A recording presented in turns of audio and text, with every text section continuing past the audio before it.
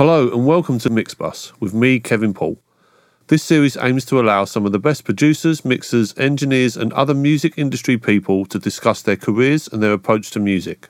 The success of this series depends on people hearing it, so don't forget to tell your friends if you like what you hear, and remember to give it a 5-star rating, and please subscribe on your podcast platform of choice to make sure you don't miss out on future episodes, special offers and promotions. This episode is brought to you in association with KMR, the UK's leading independent pro audio retailer, and recorded in association with Audient and the ID44. It's also brought to you in association with FilePass, a file sharing platform built specifically for the needs of the audio industry.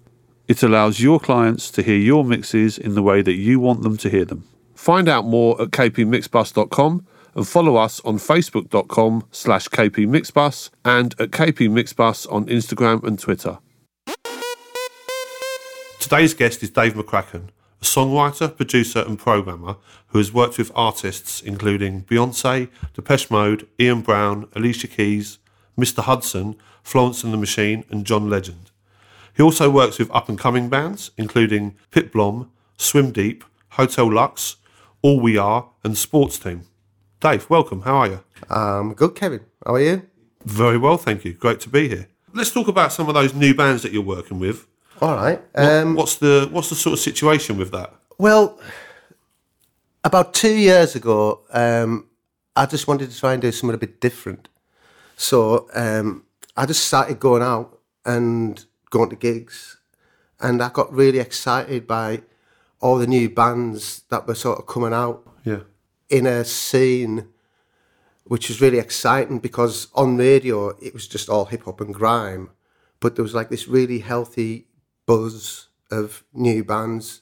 Like it stems from like say Fat White Family, through to like sort of like Fontaine's DC. There's like there's a new sort of thing coming out, and so I just started going to gigs, and I loved what I heard. So what I tried to do was help them, work with them, help them develop, help them understand what they need to do in order to sharpen their tools in their boxes. Yeah, sure.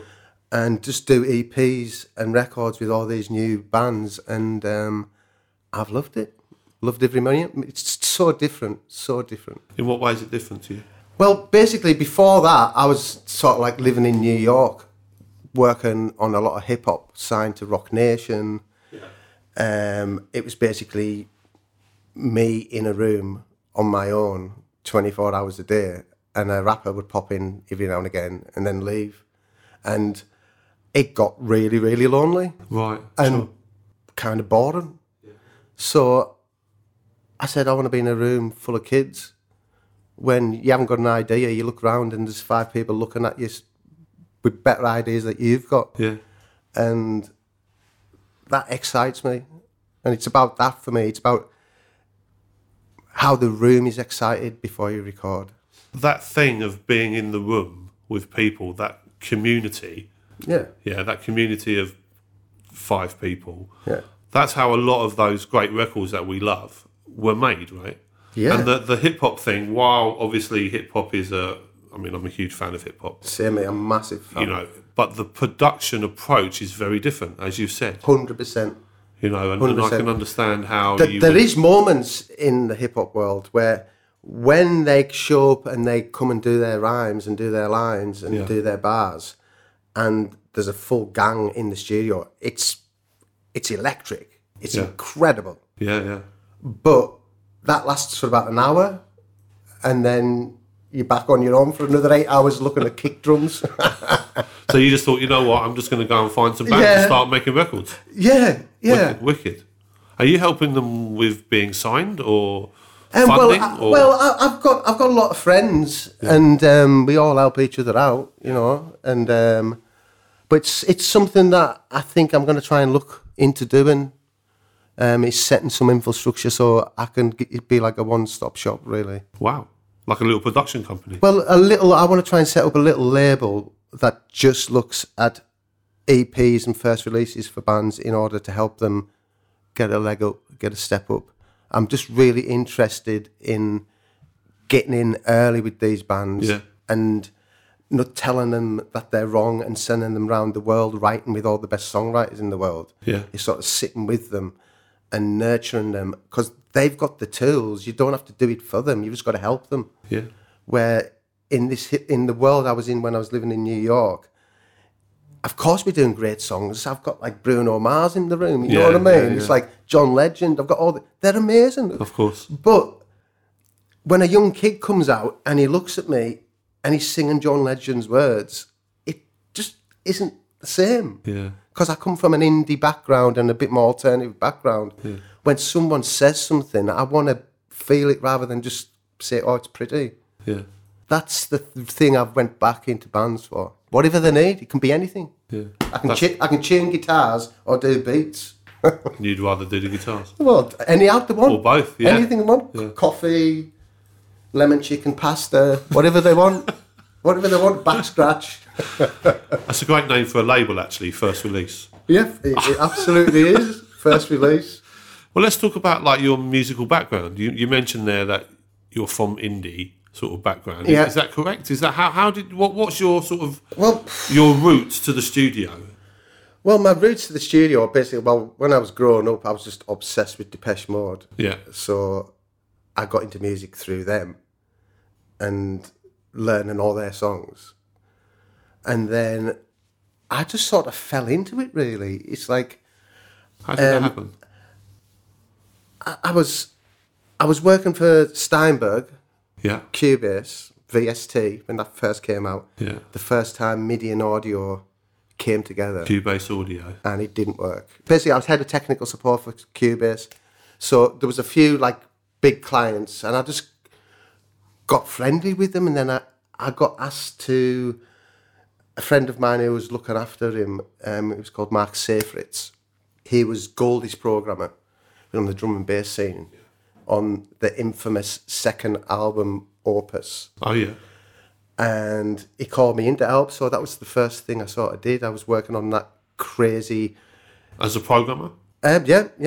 Helping out, programming, just doing whatever we needed to do. And I always remember we did it down at Ridge Farm. Oh, yeah, the residential. Yeah, and we did it on a SSL J series. And there was one song he had called Mother, and it was a 45 drum and bass opus, if you can imagine that. And he wouldn't let us, the engineer and everybody, they wanted to do it as a 45-minute piece. Yeah. J series was maybe a few months old. They'd only tested it running automation for 10 minutes. Okay. So 7 days into the mix, the computer crashed and started deleting all the automation channels. Helpful. So we didn't know... So it wasn't just Steinberg. So we didn't know whether to knock the desk off, because sometimes when you knock the desk off, you can blow it. Yeah, of course. Yeah. Or just knock the computer off, which was a bit scary too. I don't know how we fixed it, but we only lost 10 channels, okay, which was the effects return at the end of the desk. Oh. So that was all right. And drum and bass is kind of intense. It wasn't just sort of basic automation. Yeah, I've worked with Goldie in the studio. He's amazing. Yeah. The energy, it's unbelievable. The energy, the energy he brings. That thing that you were talking about. What I want to do with bands, exactly that. The thing is about producing, right? You don't have to sit there and physically do everything, right? Yeah. For me, you've just got to make sure that room is electric. Yeah. And people are thinking of things that they've never thought before. Yeah. And then all you've got to do is put a few shit mics up and record it. Because if you've got the room buzzing, anything's going to be brilliant. Yeah, that's what Goldie was great at. He made everyone in the room feel fucking 10 foot tall. Yeah. And everybody went out that extra 100% for him. Did you have the aspiration when you were at Steinberg? You were just... I was just going with it. Yeah. I was just going... Very laid back. Mate, I'm a welder from Cumbria. I used to weld nuclear flasks. Really? Yeah. Okay. So I'm a fully classified, trained nuclear flask welder. Well, if I ever need a nuclear flask welder... Yeah, I actually burn a bit hotter than everyone else because I'm a bit nuclear. So I didn't have any aspirations. I was just like, I am where I'm at. I'm not where I'm from. I am where I'm at. And whatever comes, I'm gonna have a go. Yeah. That's how I met Ian Brown. Oh, really? Tell me more about that. Well, basically, Ian booked himself into a studio in Sam. It was 99. Yeah. And I was working a lot with Trevor Horn at that time, to playing all the keyboards and doing beats and stuff for him. So I was always in Sam. Yeah. And I met Ian, and he came in with 2 ideas on an 8-track, the Fostex R8. Yeah, yeah. And he needed 10 songs, and we had 6 weeks to do it because he wanted it out before the year 2000. And I met him in March, and after a week, he told me I was meant to be just programming and playing keyboards. But after a week, he told me I was producing and I was in his band. And then that's it. Fantastic. What a great story. And then I was with him for 3 years after that. Did 3 albums with him. I mean, that's not unusual. I just do something on the session and someone takes a Yeah. liking to you and that's it. You're off. You're in. Yeah. You're doing your thing. So many people think the role of the producer is just to sit there and tell people what to do. Nah. First thing you've got to do before you tell anyone what to do is listen to everyone. Right. Okay. Can you explain more about that process? Well, basically, you know what I mean? You talk about the songs. You talk about what the songs mean. You hear everyone's take on it. And then you set up a few goals and things that we need to do that should fulfill everyone's needs. How do you approach You just that? sit and listen and I get to know people. Right. And when you get to know people, you find out how they want to express themselves. And then just, if they want to get from A to B, and there's 4 people that want to get from A to B, and they've all got different visions, you sort of just make a toll bridge and just get them all to come to one. Right. Are you like a conduit? Yeah, I try to be as objective as possible. But if someone does something great and they don't agree, I'll go to war with them to keep it, because them moments, you know what it's like in the studio. Yeah, of course. You can be playing that guitar part over and over and over and over, Yeah. and then the guitar string stops and something happens, and that becomes the loop. That's the loop, yeah. You know what I mean? It's them moments. It's them moments that I really live for. I remember when I was working on Playing the Angel with Ben Hillier, with Depeche, Yeah. and because it's all programmed and it's all modular and it's all MIDI, he used to do this amazing thing where he used to get us all sitting up, and rather than it being all synced, everybody just sort of pressed play when they wanted on the sequences. Okay. And just join in. And it ran away with itself. Yeah. But I'm telling you, there was a few moments about 16 minutes into the jam Yeah. that it was doing something that computers shouldn't be doing. It was like Sly and the Family Stone. It was Yeah. brilliant. And all we did, Take those 3 minutes out or whatever. that's the song. It's really hard to make machines jam with each other. Yeah. But that's a great way to do That's how Ben described it to us. It was like, how do you make machines not think about the 1 and 0? Well, it's interesting you say that, because one of the things that in this series, speaking with a lot of producers from, let's say, a live background here, but how different is it when you're working with MIDI? Because there isn't that spontaneity that you've just described. There's no guitar string snapping. No. I mean, maybe in years gone by, machines wouldn't work properly. Which gives it Which gave it a thing. It's like with the old MPCs and the SPs. Yeah. They couldn't handle the MIDI information. Yeah. So they'd jam up or... No, they did prioritise. So always A1 would trigger before A2. Yeah. So your kick drum always went on A1. Yeah. And your snare went on A2. That's right. And then your hat went on A3, and they always hit a slight behind. So that's how you got that That's shuffle. how you got the shuffle. Yeah, because of the note information. And that's from a mistake. Yeah, very interesting. You know what I mean? That's what's interesting for me. How do you create that? That jam machine? How do you create that Well, kind of... basically, I tend not to put swing and stuff on there. So I mainly work, when I'm doing grooves, I mainly work with velocities and attack of the sample. Okay. So using the attack of the sample, you can make it drag or have it really tight. Yeah, yeah. And it all depends what sort of stuff you're doing, you know what I mean? It's like, I remember with Mark Bell on Exciter, Yeah. which is a totally different sounding Depeche Mode album. Yeah, very laid back, very chilled out. No, it's very Bjork-esque, and how Yeah. he used to do it, everything was clinical. So if there was a sample played and another sample came in, that sample would be edited out from that point. So everything's hitting clean air. Yeah. So that's how you get that sort of bachelorette, sort of that crusty, that... Yeah. And that's another approach. And he did some mad stuff when I was working with him. He did this amazing thing with this chord pad. He wanted to make it glitch. So he ran the full 3 minutes of the chord onto a CDR, burnt it to a CDR, Yeah.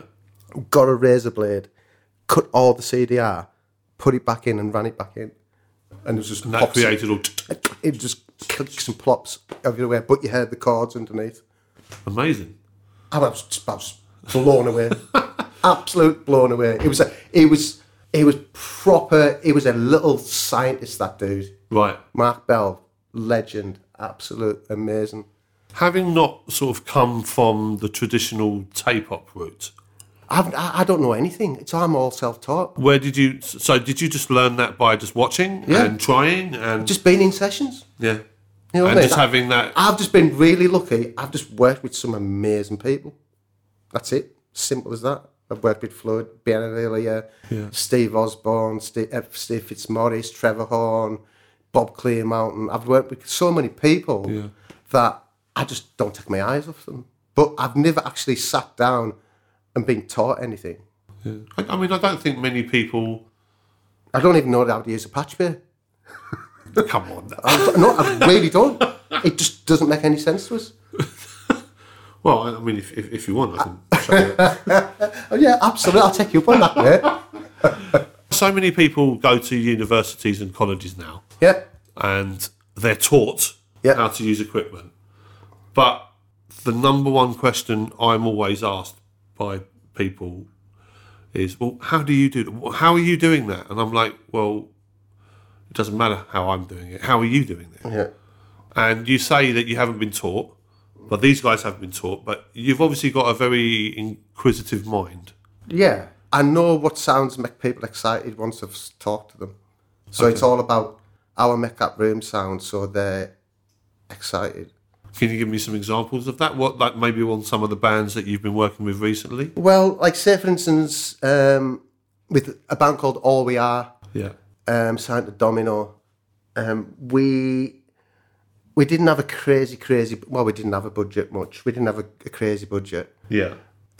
So what we did is we went and made a studio in this old Victorian school that was waiting to be knocked down. It had no heating, and it was in December in Liverpool, right? So it was pretty fucking grim, right? Yeah. But in a lovely way. I'm from up north. I sort of kind of like it. Yeah. But the record that they'd sort of give me to produce felt like Wham! Club Tropicana. It felt like I should be drinking cocktails on the beach. Yeah. So I was like, fucking hell, like how do I just vibe everyone up? So basically, so I sent them all out to find palm trees.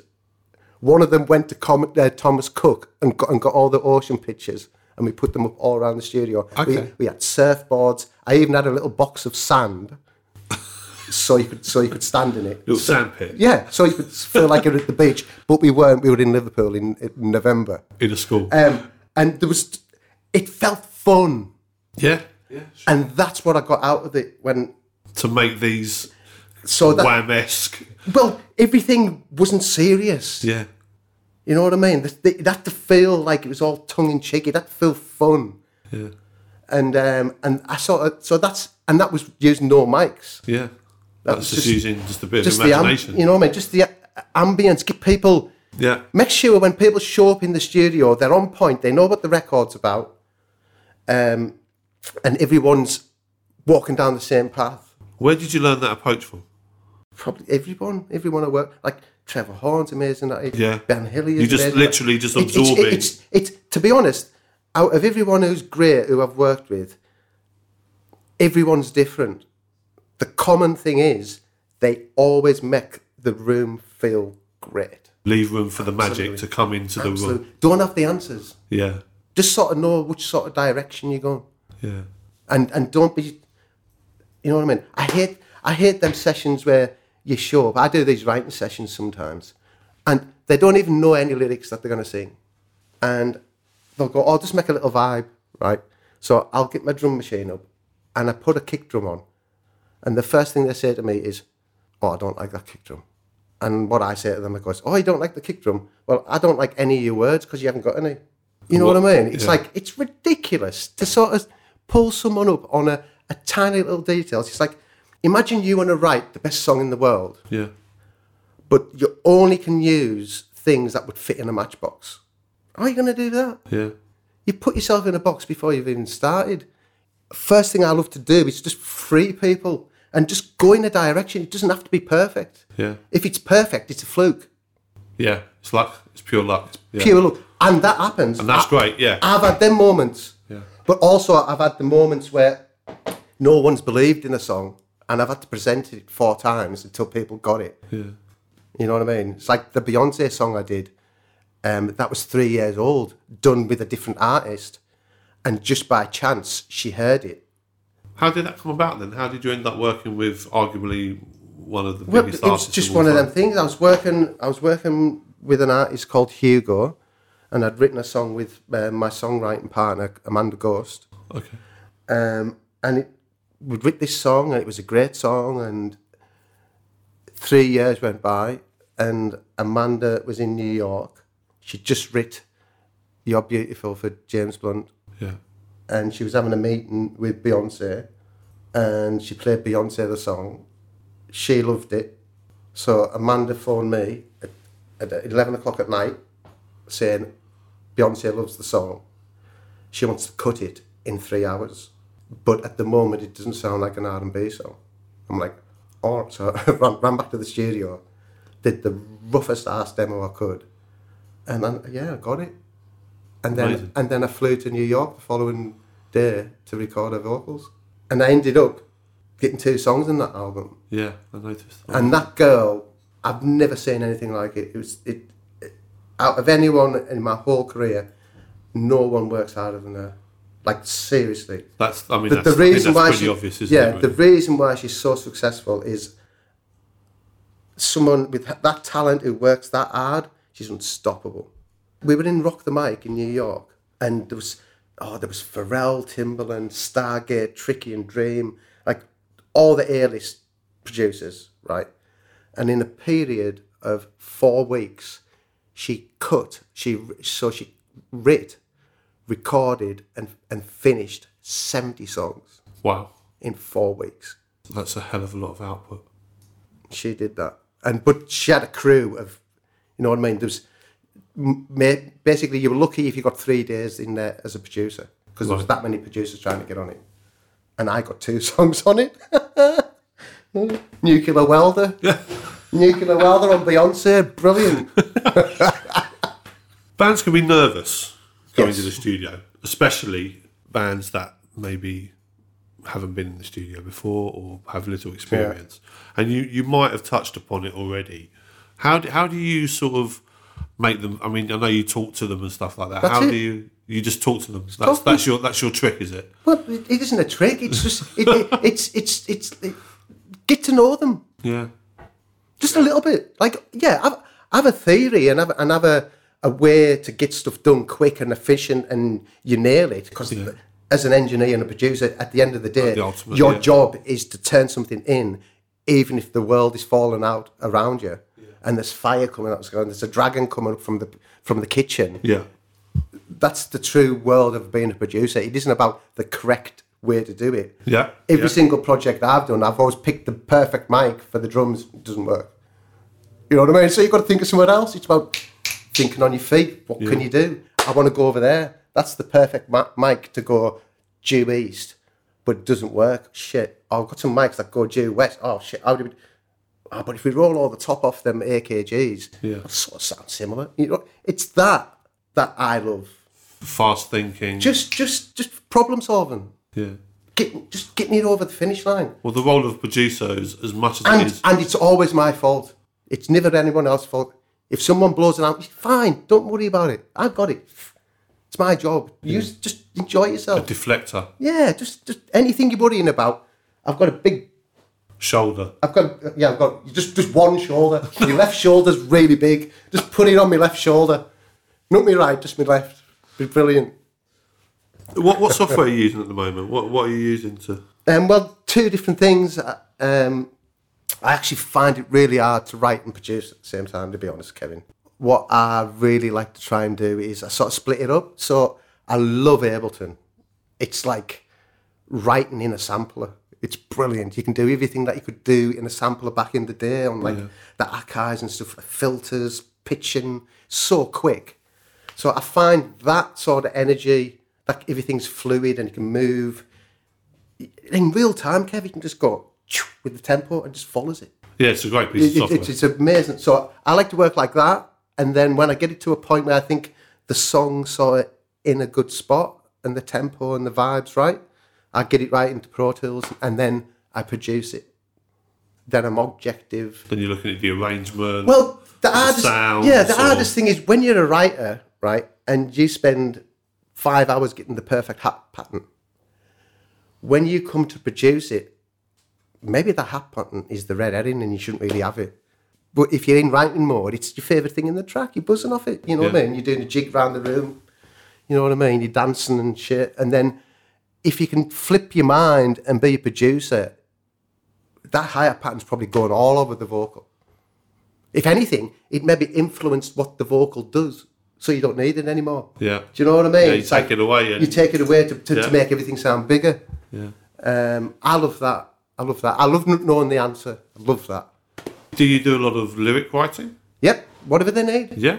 Whatever they need. If they want me to do it all, I'll do it all. If they want me just to do the kick drums, I can do that. How do you approach writing lyrics? Because you get it through their point of view. So you get them to think about things and get them to describe it back to you. And they tell you it. As they're talking to you, I'll get them to describe a feeling of helplessness, but it's got a positive twist that comes into the chorus, like blah, blah, blah, blah, blah. yeah. So you get them to talk about, like, what would you feel like if you were helpless? Like, who would you call? You know what I mean? And then they they give you they give you a palette, what feels real. Do you know what I mean? They use certain words. Everyone does. Everyone uses certain words a lot. I say amazing or awesome a lot. I don't know why. I just like it. Especially with my accent, which I shouldn't say. Amazing. Amazing. You know, it's awesome. Brilliant. So you get their sort of palette and then you sort of just try and tell a simple story as possible. That's it. That's it. Fantastic. That's all I do. Is there like a process or a piece of equipment or a plug-in that you use or try to use, or is your go-to on every session, every song? Well, there's things I like. You know what I mean? It's like, I love all the UAD stuff. I think it's absolutely killer. Yeah. So, like, my favourite little chain in there is, you know what I mean? It's like, if I had the outboard, it'd be the same. I love the Neve channel. I love the LA2A channel. Yeah. Just simple things like that. I think the new RCA, the Capitol Chamber, is incredible. I don't know how they've done that. I noticed you had a picture on your Insta of is it a mixer? A little RCA? Yes, that's my friend's. What's that? It's an old radio 6x2 That looked awesome. mixer. That looked really, really cool. I've got some pictures. They all opened it up and it's all been refixed and stuff. Right. It's my friend Aaron Horn studio, and he's got some great gear. I noticed another picture in your Insta of a slide. Yeah, that's where I've been working with Pip Blom and Swim Deep. That's Was that in the studio? Yeah. So there's a studio down in Ramsgate called Big Jelly Studios. I might have heard of And it's awesome. You just rock up, you stay there, you can sleep there. Right? Yeah. It's this old chapel, right? They've got great mics, the people are lovely, and they give you the keys, and it's like your place for 2 weeks. Amazing, fantastic. But it's sort of the studio is a bit like Abbey Road. There's a mezzanine up. Yeah. So it's a like chapel. Studio 2, yeah. Yes. Yeah. So you go up the stairs to the control room. Yeah. And then you come down on the slide. Oh. The best story about it is that the guy who owns it, Mike, he got that excited when he got the slide in, and basically there's no runoff. It's like it ends in the wall, right? So there's this little clever thing you got to do to get off it. But he didn't think about that, and when he got it, he goes, "Oh, the slide, great!" So he pledged it up. So he got the polish out, polished all the slide, right? Went down, sprained his ankle. Sometimes in studios, do you know what's really hard? When you're with a band, to go in the studio for one day and cut a song. Yeah. Really hard. Yeah. Especially when you've got to sort of reinvent it and sort of get the thing of what it is. But Big Jelly's great. It's like, it's reasonably priced. It's really friendly. All the gear is great. And you just sort of make a mess. Yeah. Plug a load of things in. And like when I was in there doing Swim Deep, I think I didn't get the drum sound. Like I did loads of other things, but it took me 3 days to be happy with the drum sound. Yeah. And I'd recorded maybe 4 songs with drums, but I got it best on like the 3rd day. So I just went back and recorded it again. Yeah. Easy. It's easier than fucking about. Yeah. What's your thing on quantization of live performances? Just depends who they are, what bands. Yeah. You just literally take it as a track by track. It all depends what it is and what's the objective. Yeah. You come back to that again, don't you? Yeah. That's I find it's weird, you know what I mean? It's like 6 music's cool if you don't quantize it, because it's sort of that thing. To hear unquantized music on Radio 1 is kind of weird. Yes. Do you know what I mean? Yes. It's like, where is it? Is it Radio 1, Radio 2, 6 music? Is it for Northern of them? And then we won't put any drums on and we'll sing backwards. Yeah. You know what I mean? Yeah. It's just whatever you need, really. Yeah. The last section is called Dither and Delay. This is about what you try to avoid in the studio. Not what you do, what you try not to do. Like, what do we try and... Let me think about it. That's actually a really good question. Because everyone talks about what they do. I want to know what you try not to do. It doesn't have to be a process. Could be a train of thought. Could be an environment thing. I sort of do anything because, you know what I mean? I've worked with basically drum and bit, Goldie, Ian Brown, yeah, Depeche Mode, Beyonce, Kanye West. You know what I mean? It's like everything's so different to work on. I can't work with Kanye like I do with Beyonce. I can't work with Beyonce like I do with Depeche Mode. Yeah. So I haven't really got anything that I don't try. So maybe you try not to rule anything out. I always try and keep an open mind. You know what? The only thing I don't like in studios is when people start macro producing. I fucking hate that. Where you're in a studio and it isn't even mixed and no one really truly knows how true the sound is. And then people start telling you to do an 8th tweak on a filter that only bats can hear. Yeah. I don't like doing stuff like that because it's all just about their ego. You know what I mean? It's not to do with the right sound or not. Yeah. It's just that's the alpha person in the room. Yeah. He just needs to do that. I normally try and get him to make dinner and get all that stuff done before he comes back. Why do you want to do that? Sounds great, doesn't it, lads? or ladesses. Yeah. No, I call everyone lads. Lads. Everyone's a lad. Everyone's a lads. There's no rules. There really isn't any rules. Try not to rule anything out. Whatever sparks someone or whatever gives anyone a bit of internal light, whatever that is. You leave space for that, do you? Always. Yeah. It's got to come from them, never from me. It's not me. Yeah, sure. Because like what I find, especially with the artists, if you don't support them and let them do it, I can do it. Simple. But it's way better if they do it. It really is. Yeah. Dave, it's been absolutely fantastic catching up with you after all these years. I really appreciate you taking the time to see me. Anytime, mate. And I'll speak to you soon. Awesome. Thank you very much for listening to this episode of Mixbus with me, Kevin Paul. Don't forget to give us a 5-star rating and subscribe to the whole series on Podbean or wherever you get your podcasts. Remember to join me for the next episode, and until then, goodbye.